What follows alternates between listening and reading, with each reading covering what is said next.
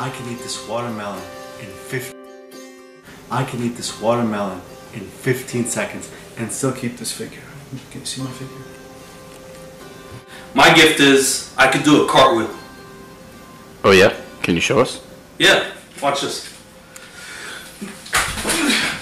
Let me do it again. You know what my spiritual gift is? I don't need to work out to look this good. All I need to do is just look at myself in the mirror. Oh yeah.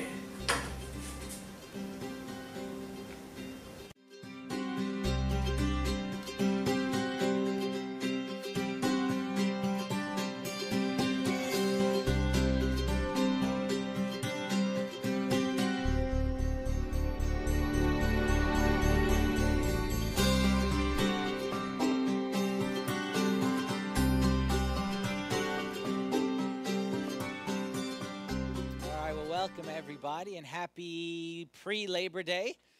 Glad that we could be part of your Labor Day plans.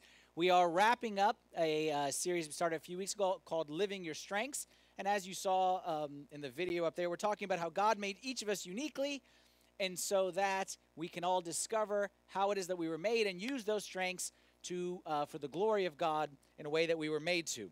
Now, before I get into today's topic, since it is Labor Day, I figured we would start with a little Labor Day trivia. Anyone know what we celebrate on Labor Day? Anybody? For all these years thought Labor Day was like Memorial Day Part 2. You know, it has absolutely nothing to do with war, has nothing to do with people who have served, okay? It has nothing to do with anything like that. Anyone know what it celebrates? It celebrates, like the name sounds, laborers. And if you go back, we'll do a little trivia right now, then I'll get into today's topic. The first Labor Day ever celebrated was the year 1894. President at the time was a man named Grover Cleveland. And he declared that we would take a national day, a holiday, everyone would get the day off of work, and we would be celebrating the labor force in this country. This is what they wrote at the time. That Labor Day is a holiday dedicated to the social and economic achievements of American workers. A yearly national tribute to the contributions workers have made to the strength, prosperity, and well-being of our country. So it's a great day where the president said that we want to take a day off. Everyone celebrate the people that work in this country. But as with everything, there's a story behind the story. Do y'all know the story behind the story? What prompted President Grover Cleveland to set a national holiday? He wanted a day off? Not exactly. Okay, I'm sure he could take a day off whenever it is that he wants. Anyone ever heard of something called the Pullman Strike?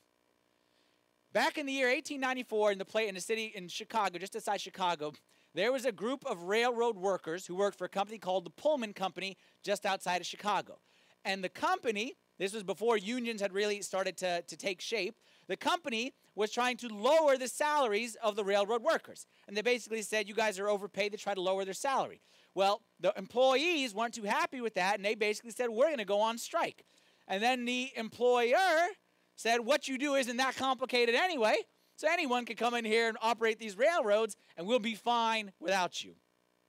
Well, what ensued was a huge, crippling strike that handicapped the railroad industry all over the country, because Chicago was right in the middle there, and when they weren't working, the entire country was closed basically to railroads, and this caused a lot of problems.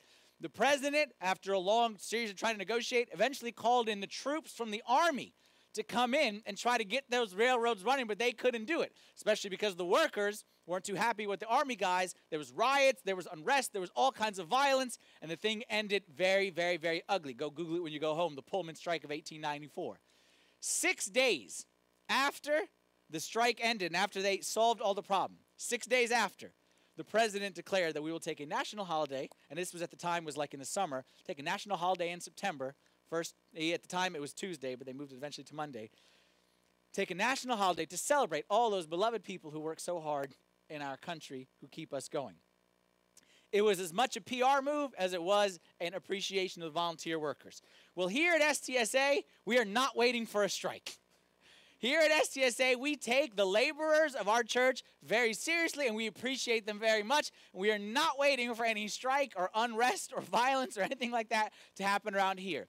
That's why for the past month, ever since we started August here, we've been doing Volunteer Appreciation Month. And we've been talking about the various people who keep this church doing what it's doing. And we've been inviting you, every person, to discover what your strengths are and to take part in the work here as well. And next week, we're going to have a volunteer fair, okay, during this time, where we are going to give you a chance to walk around and see and meet all and talk to all the different people who are carrying the load here and get a chance to get to know them and hopefully match your gifts with the different needs here at the church.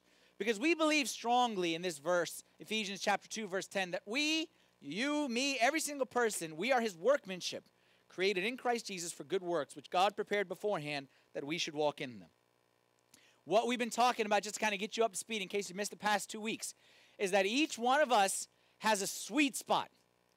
That's something that we were made to do, and when we're working in that area, everything works. And when we can take the gifts that God put in us and discover them, and then match my gift with an eternal cause, something that has eternal significance, that's when I find my sweet spot.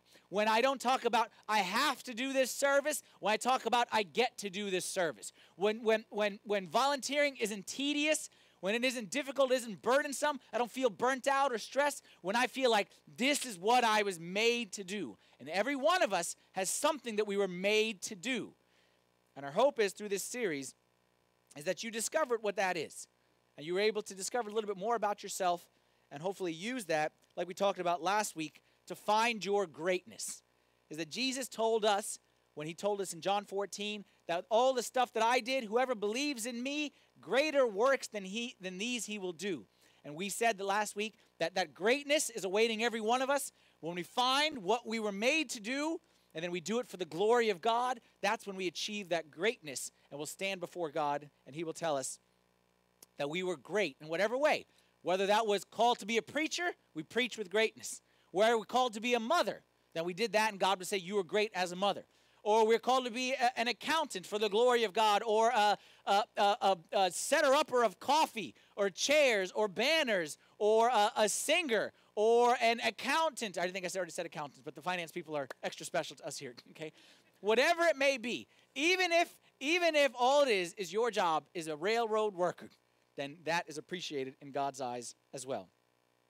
And the reason why is because we have this core value here at STSA that as much as I try to get away from this is what keeps pulling us back. We believe in faithful stewardship of talents and gifts, that each one of us, and this applies to every person sitting around here today, is entrusted by God with specific talents and gifts. It's not our choice. It's a duty to use those gifts to further Christ's mission on this earth. Every single person who's sitting in this room today is critical and vital to the mission of this church, and even beyond this church, to the mission of Christ on this earth. You believe that? Everybody believe that? Put your money where your mouth is. Turn to the person next to you and say, you're special. Go ahead. Then tell them, you're valuable. Turn to them and say, you're valuable. And now turn to them and say, I need you. Say, I need you. Yeah, go ahead. Single guys, this is your chance. I just opened the door for you. Go ahead. I just laid it out there for you, okay? Yeah. But actually, you know what? Turn to them and say, you need me as well. Go ahead. Say, you need me. Yeah, that's right. You're going to be more strategic about where you sit next week, aren't you? All right? Now you say, let's do this again, but let me sit next to her this time, right? You know. We need each other. You need me to do my thing. I need you to do your thing. And if I'm not doing my thing, then the church isn't complete. And if you're not doing your thing, the church isn't complete. And like I'm saying, beyond the church, because I know we have people here visiting us from all over the place beyond this church. Your church back home, the world, the ministry, the mission of Christ on this earth is incomplete unless you are doing your thing, the thing that God made you to do. Not the thing that God made me to do. You do your thing, I do my thing, we put it together, and we're perfect as a body. But there's a problem. There's a problem with what we just said. I just said, and you just said, that I need you and you need me. We need every single person here in this room.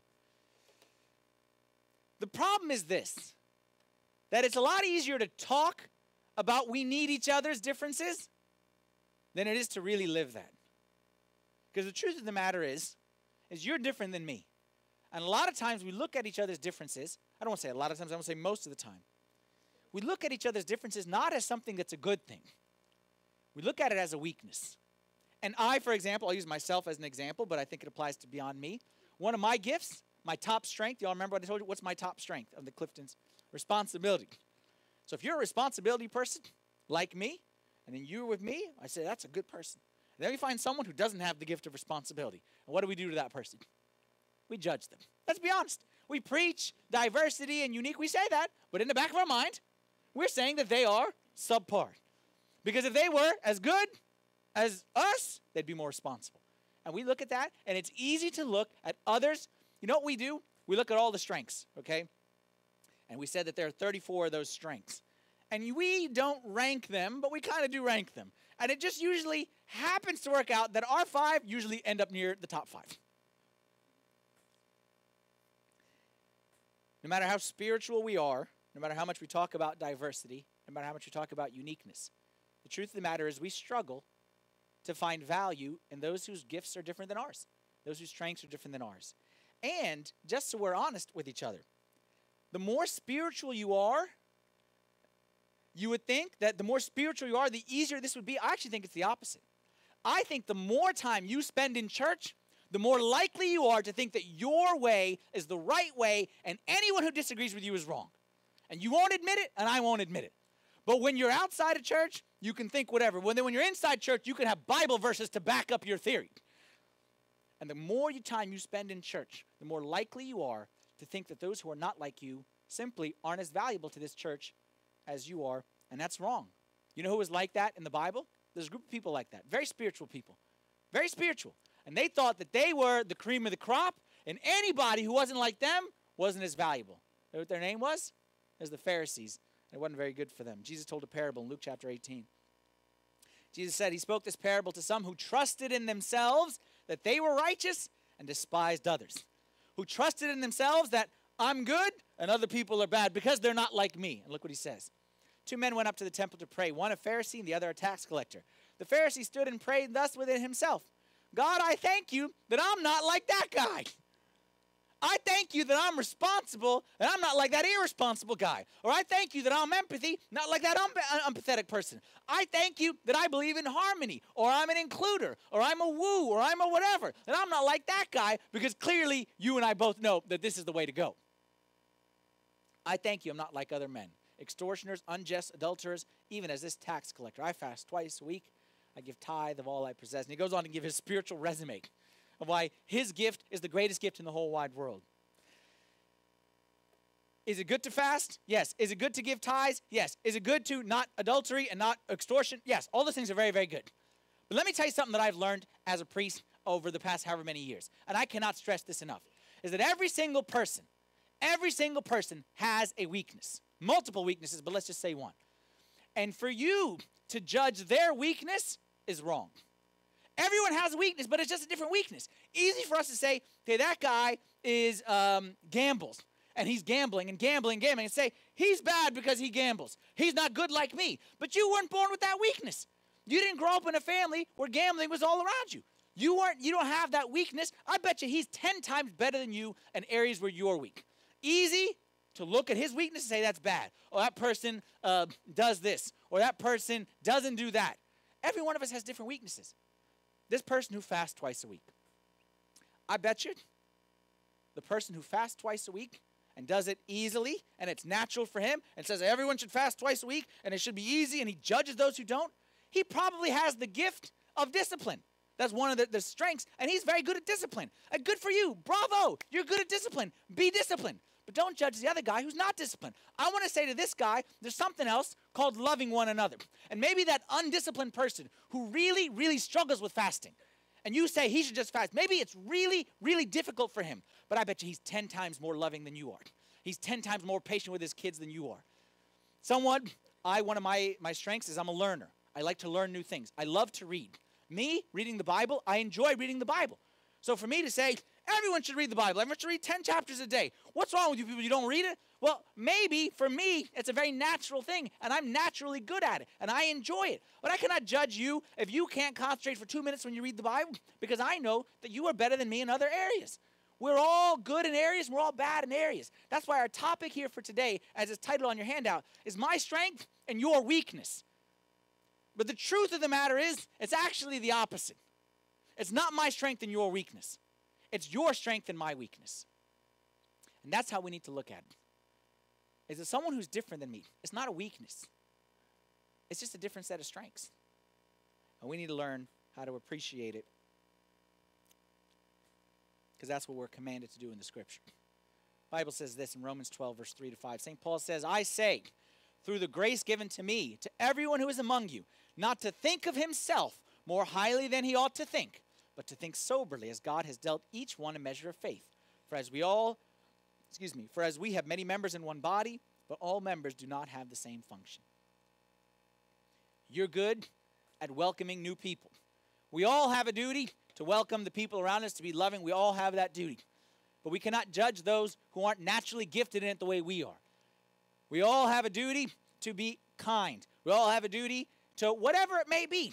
But some of us are naturally gifted and given the ability to do it easier than others. We're not judging one another or saying that one gift or strength is better than the other. We have to learn that we all have different set of strengths and weaknesses. When I started this series, there was 2 goals that I had in mind.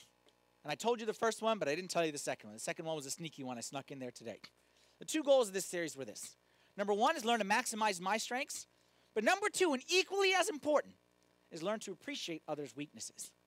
And I already told you, when I said others' weaknesses, I'm just saying that. But the truth of the matter is, it's not weaknesses. It's just differences. I want to learn what my strengths are. I want to invest in them. I want to maximize them.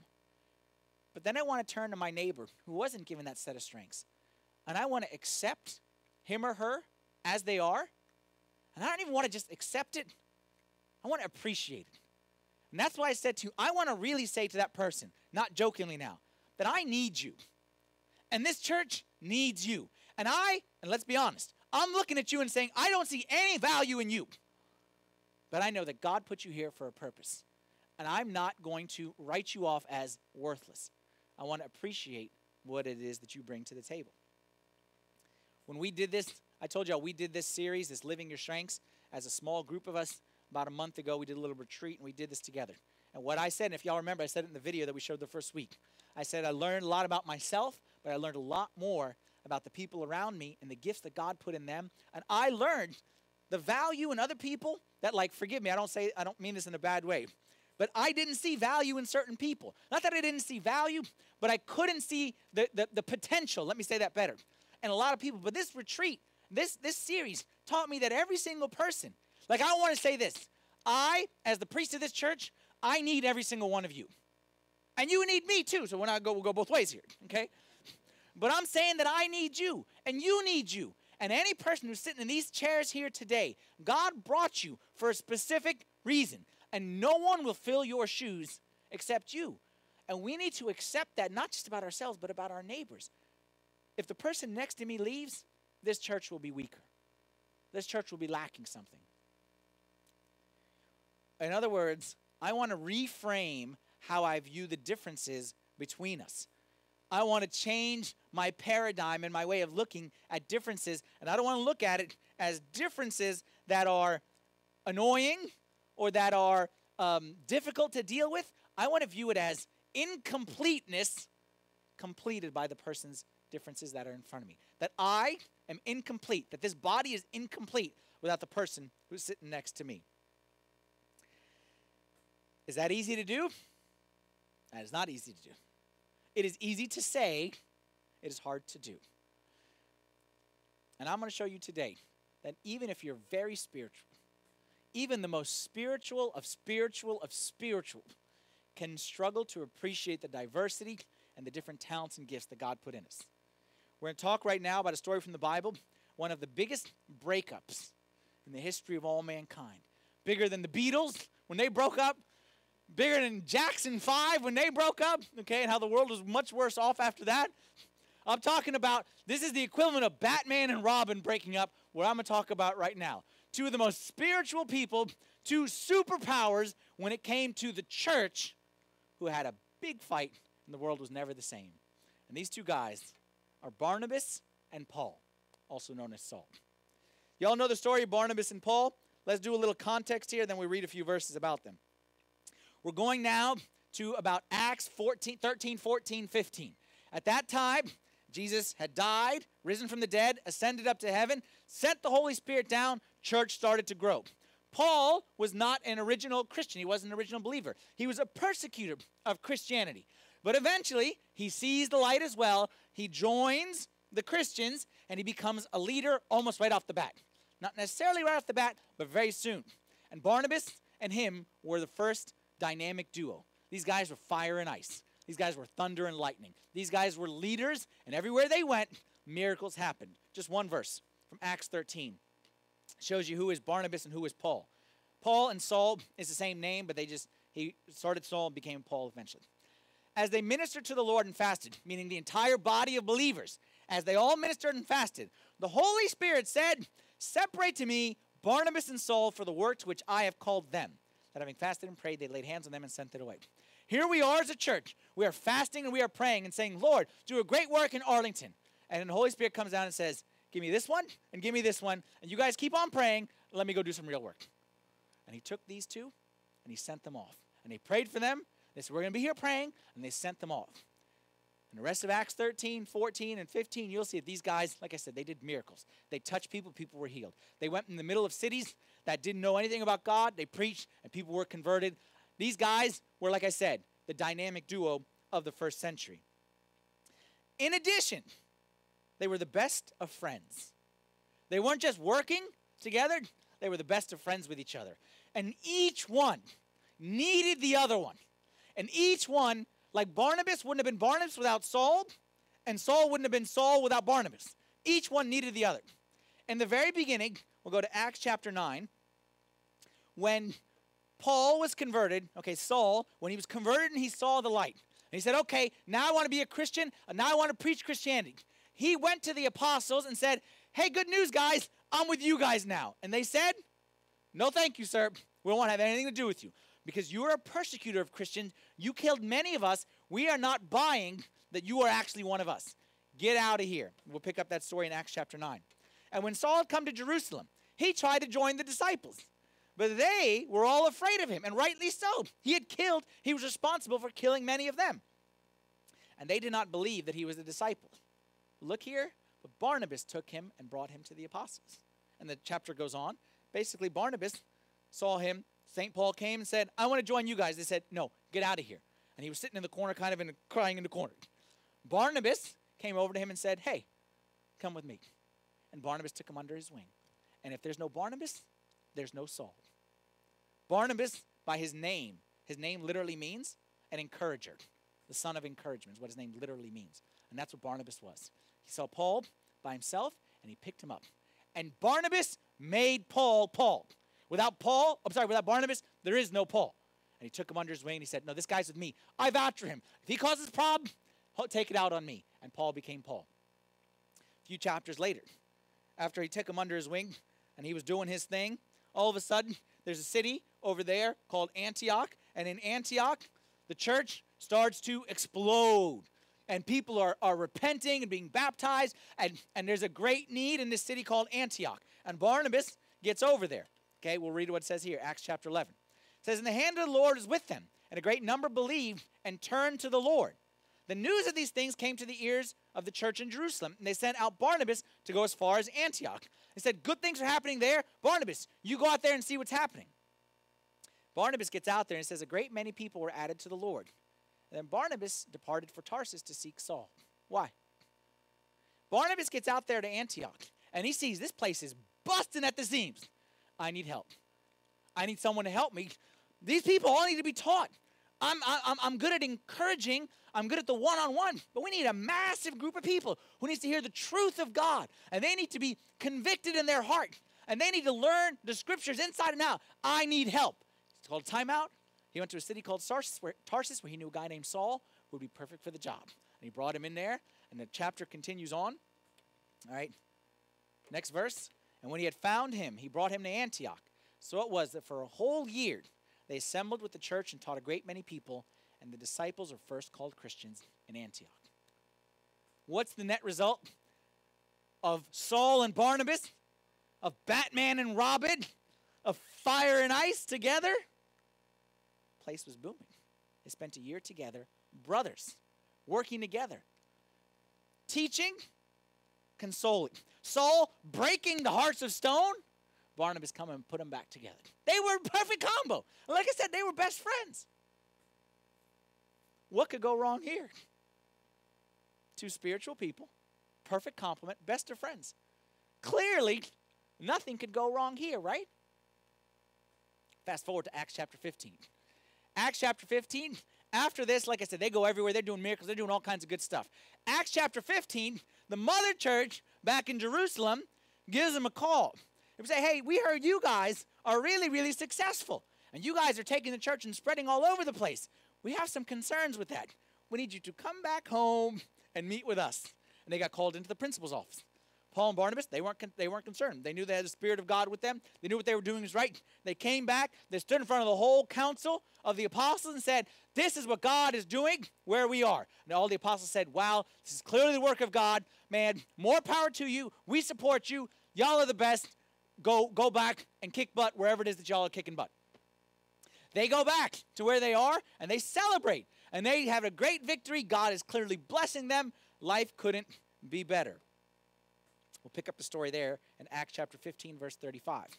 Paul and Barnabas also remained in Antioch, teaching and preaching the word of the Lord, and many others also. They celebrated. They go back to Antioch, and what do they do to celebrate? Teach and preach the word of the Lord. Okay? You celebrate one way. You go out to dinner. They celebrate by preaching the word of the Lord. Okay? So it's just whatever. Okay? Like when you're a missionary, when you're an apostle, that's how you celebrate. Next verse. While they're teaching and preaching, celebrating the great victory, all that God had done for them, Paul gets an idea. Then after some days, Acts 15:36, after some days, Paul said to Barnabas, hey, I got a great idea.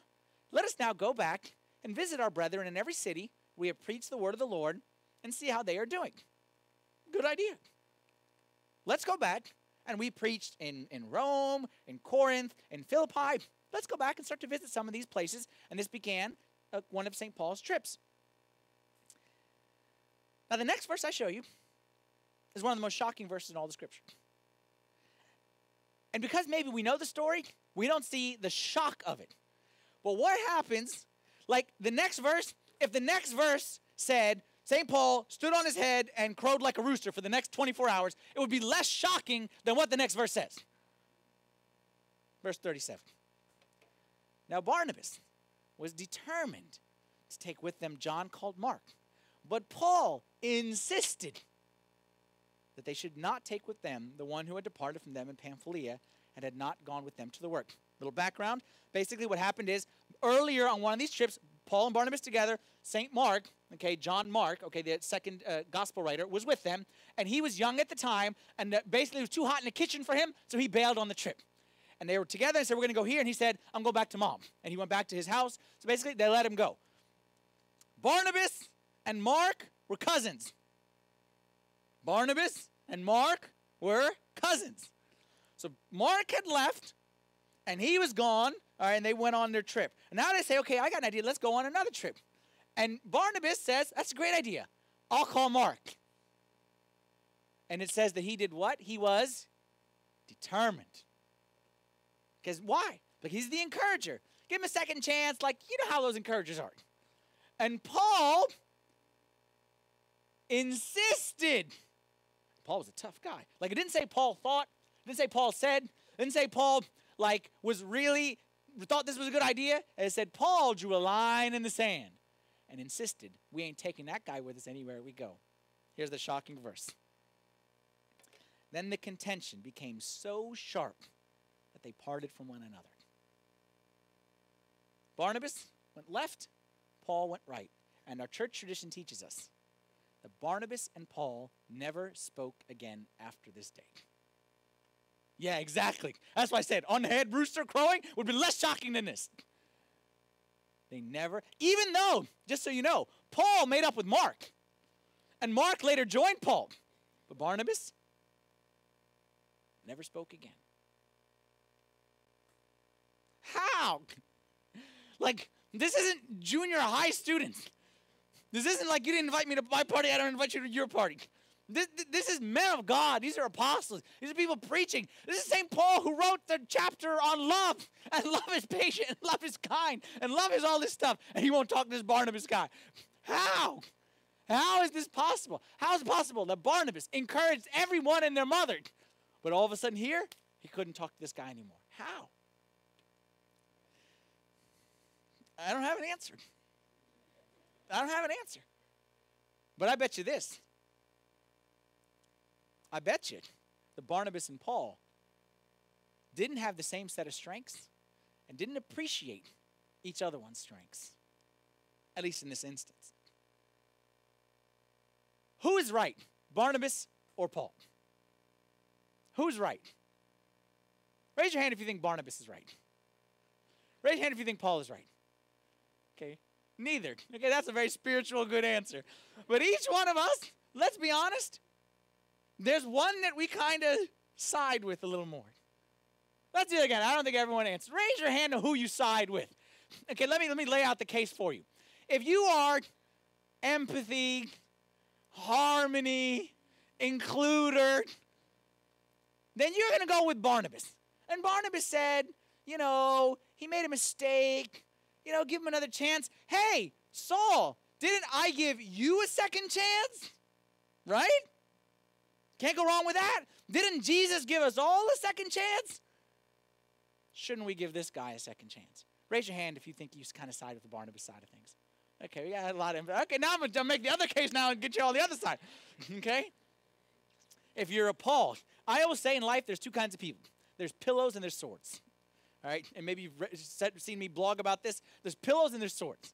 I am a sword. Okay? A sword, pillows. Let me make the case to the swords right here. Should we take Mark with us? What's more important? The work of God, the ministry of God, or that little crybaby wants to have a second chance? Like, we're not playing games here. We're not doing this for money. This is the mission of God. Like, we cannot risk people coming on who are not 100% all in. And let me tell you this, you Barnabases out there who want everyone else to give a second chance.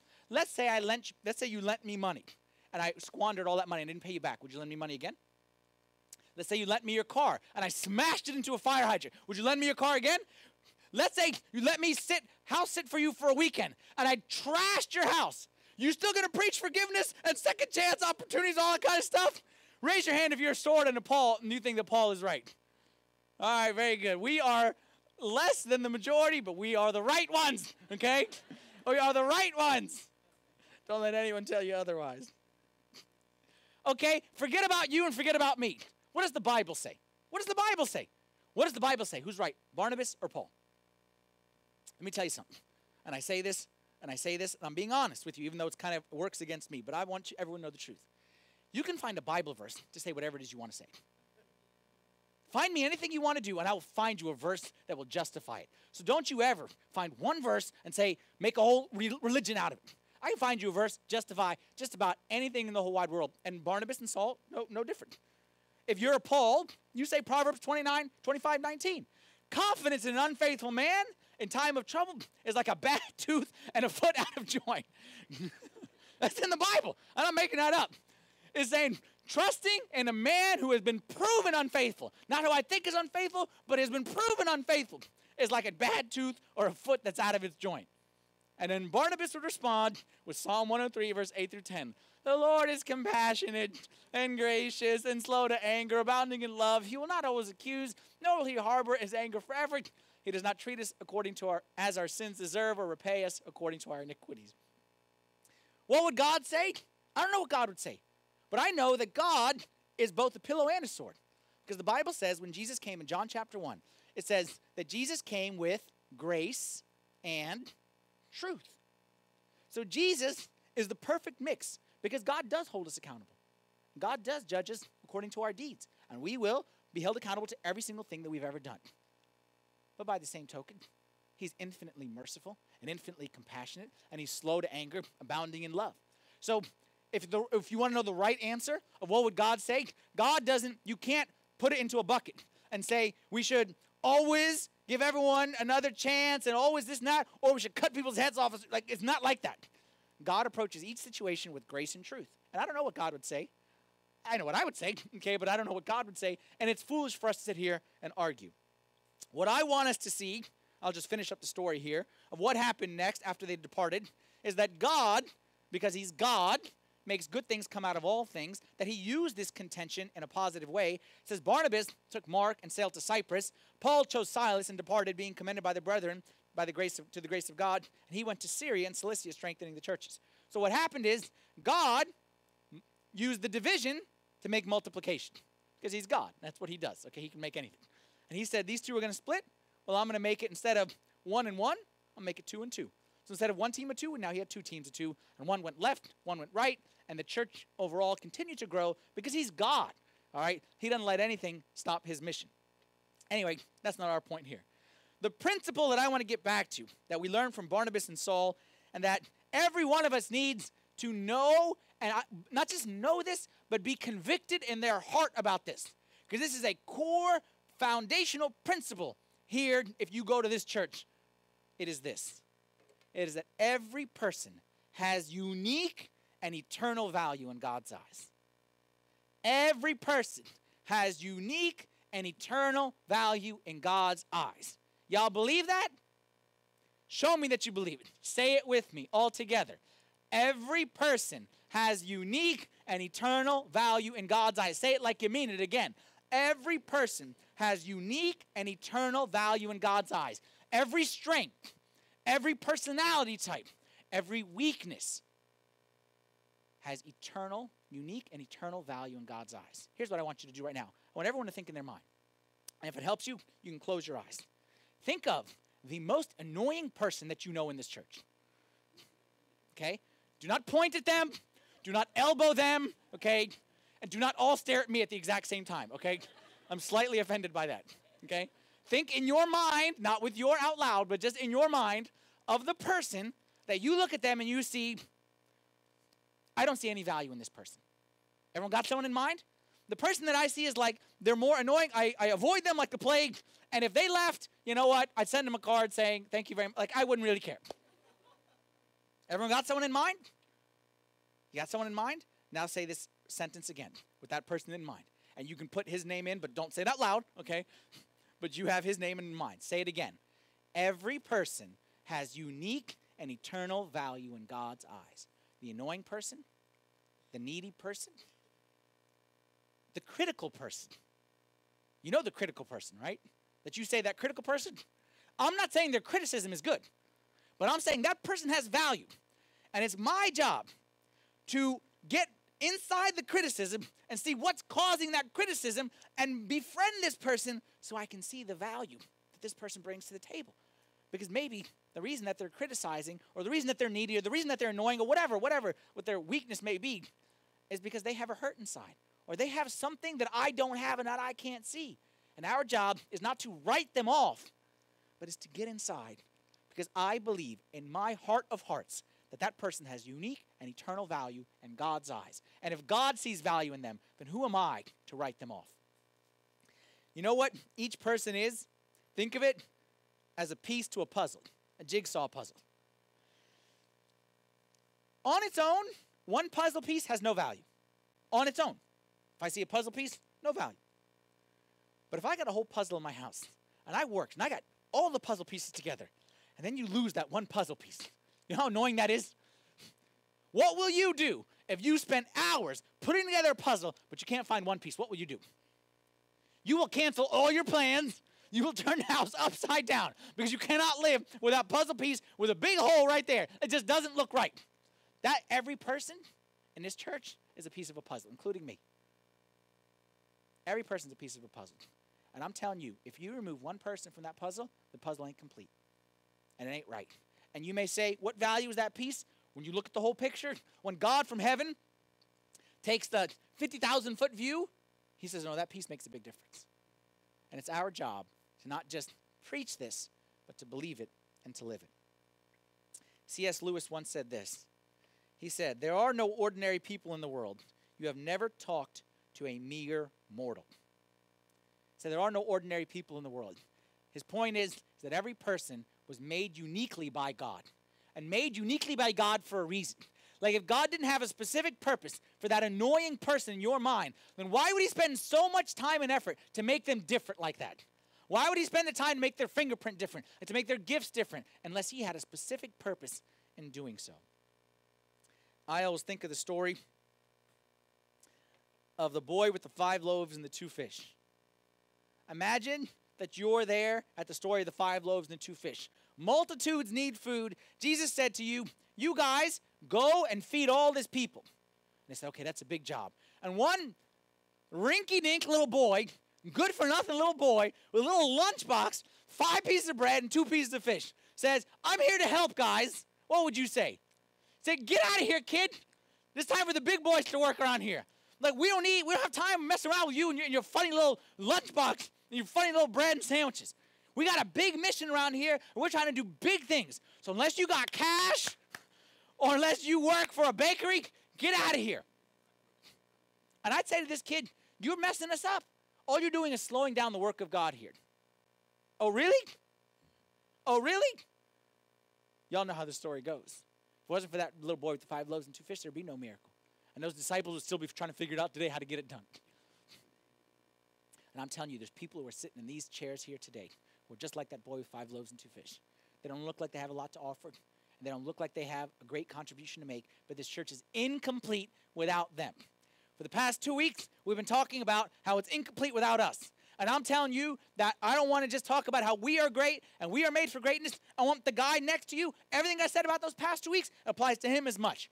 And it's great to learn about my strengths, but it is just equally as great to value and appreciate the differences and the weaknesses that God put in every other person. You might be sitting next to the 5 loaves and 2 fish boy right next to you.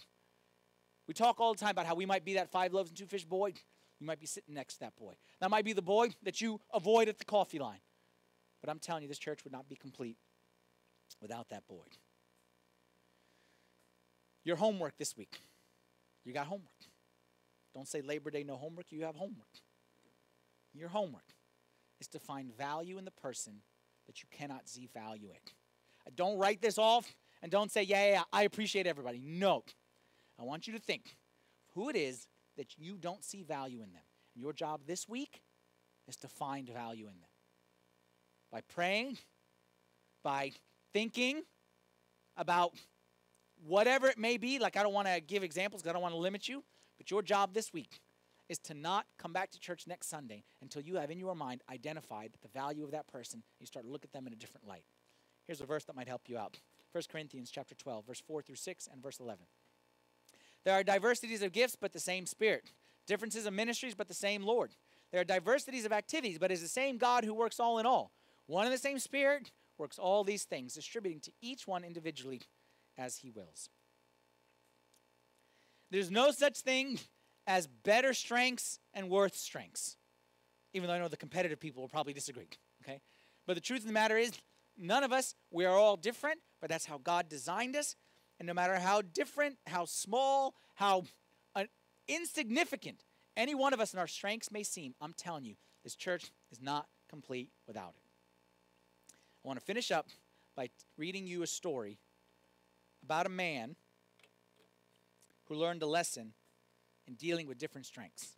And this man speaks about him and his wife and about how he speaks about how, like, the whole pillow and sword thing, okay, how he was a sword, all right, and she was a pillow, and this caused, okay, him not to see the value, okay, and the differences in his wife. I'm going to read you his words, all right?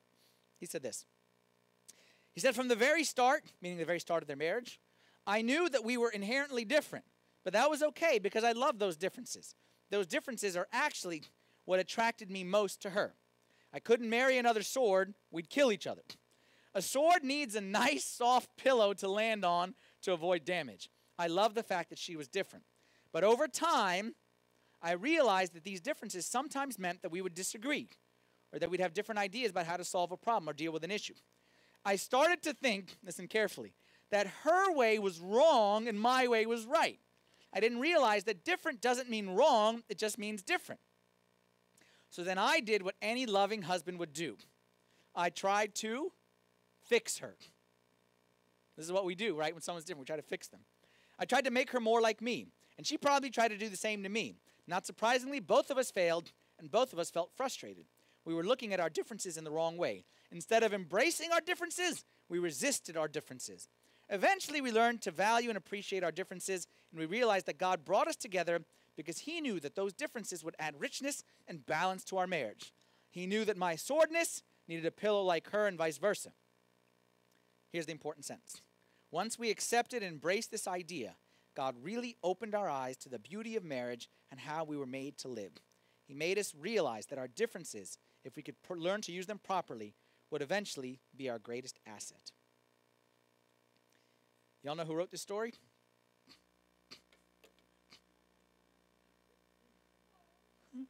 If I don't get points for that one today, y'all see me smiling all week, okay? That's me. And I wrote that on my blog however long ago, and that was me. And that's all of us. Because all of us, the natural thing, let's get the picture off here before both me and my wife get embarrassed very easily, okay? All of us, when we see someone different than us, we naturally try to change them. And I try to do that in my marriage, make my wife more like me. I thank God my wife is not like me. And if you've ever come over to visit my house, you should thank God that she's not like me either. Because you were received much more nicely thanks to her, okay? Well, you know what I believe? I believe that God saw me and said that in order for me to do what I need to do, I need to have a wife like Marianne. And I believe that with all my heart. And I appreciate everything about her that drives me crazy and me that drives her crazy. We appreciate those things, even though we drive each other crazy sometimes. We appreciate those differences. I believe the same is true in our church. I believe that God gave each and every single one of us. He gave each one of us, each one of us. He gave each one of us, each one of us. Because he knew that for this church to be complete, it needed me, but only needed one of me. Two of me would not be good in this church. And two of you would not be good in this church. But zero of you would be equally as bad as two of you. Because we were made to do something great for God. The only way we can accomplish that is we maximize our strengths, but then we appreciate our differences, and we embrace them as this is part of God's plan for us and for our church. Let's stand up together and say a prayer. In the name of the Father, and the Son, and the Holy Spirit, one God, amen. Lord, we thank you from the bottom of our heart. Thank you for all that you've given to us here in this church. Thank you for giving us gifts and talents and all kinds of good things that you planted in us. Lord, we pray that you would help us to see the differences between us, not as negatives and disadvantages, but to find the value. And to see others' weaknesses, not as weaknesses, but just as different strengths than we have. Give us to really have that heart and not to think too highly of ourselves or our way is the right way, but give us to really value each and every single person that you died for and you shed your blood for. And you said that each and every single person is your workmanship, and you created them to do great things for you and to do greater works than these. I pray, Lord, you'd give us that same mentality that you had. Lord, you could see value in the Samaritan woman and in the tax collector and in the sinful woman. You could see value in the people that the rest of society said is worthless, even little children. You said that the kingdom of heaven is like these little children. I pray, Lord, you'd give us that same spirit, that same mindset, especially here in your body in this church. We ask all these things in the name of your only begotten Son, our Lord Jesus Christ, with the prayers and intercessions of all your saints. Hear us as we pray thankfully. Our Father, who art in heaven, hallowed be thy name. Thy kingdom come, thy will be done, on earth as it is in heaven. Give us this day our daily bread, and forgive us our trespasses, as we forgive those who trespass against us. And lead us not into temptation, but deliver us from the evil one. In Christ Jesus our Lord, for thine is the kingdom, the power, and the glory forever. Amen. Just a quick reminder that next week is the conclusion of the series with our volunteer fair. So next Sunday you're going to come here, you're going to get a chance to see all the different volunteer groups in this church, and a chance to get connected.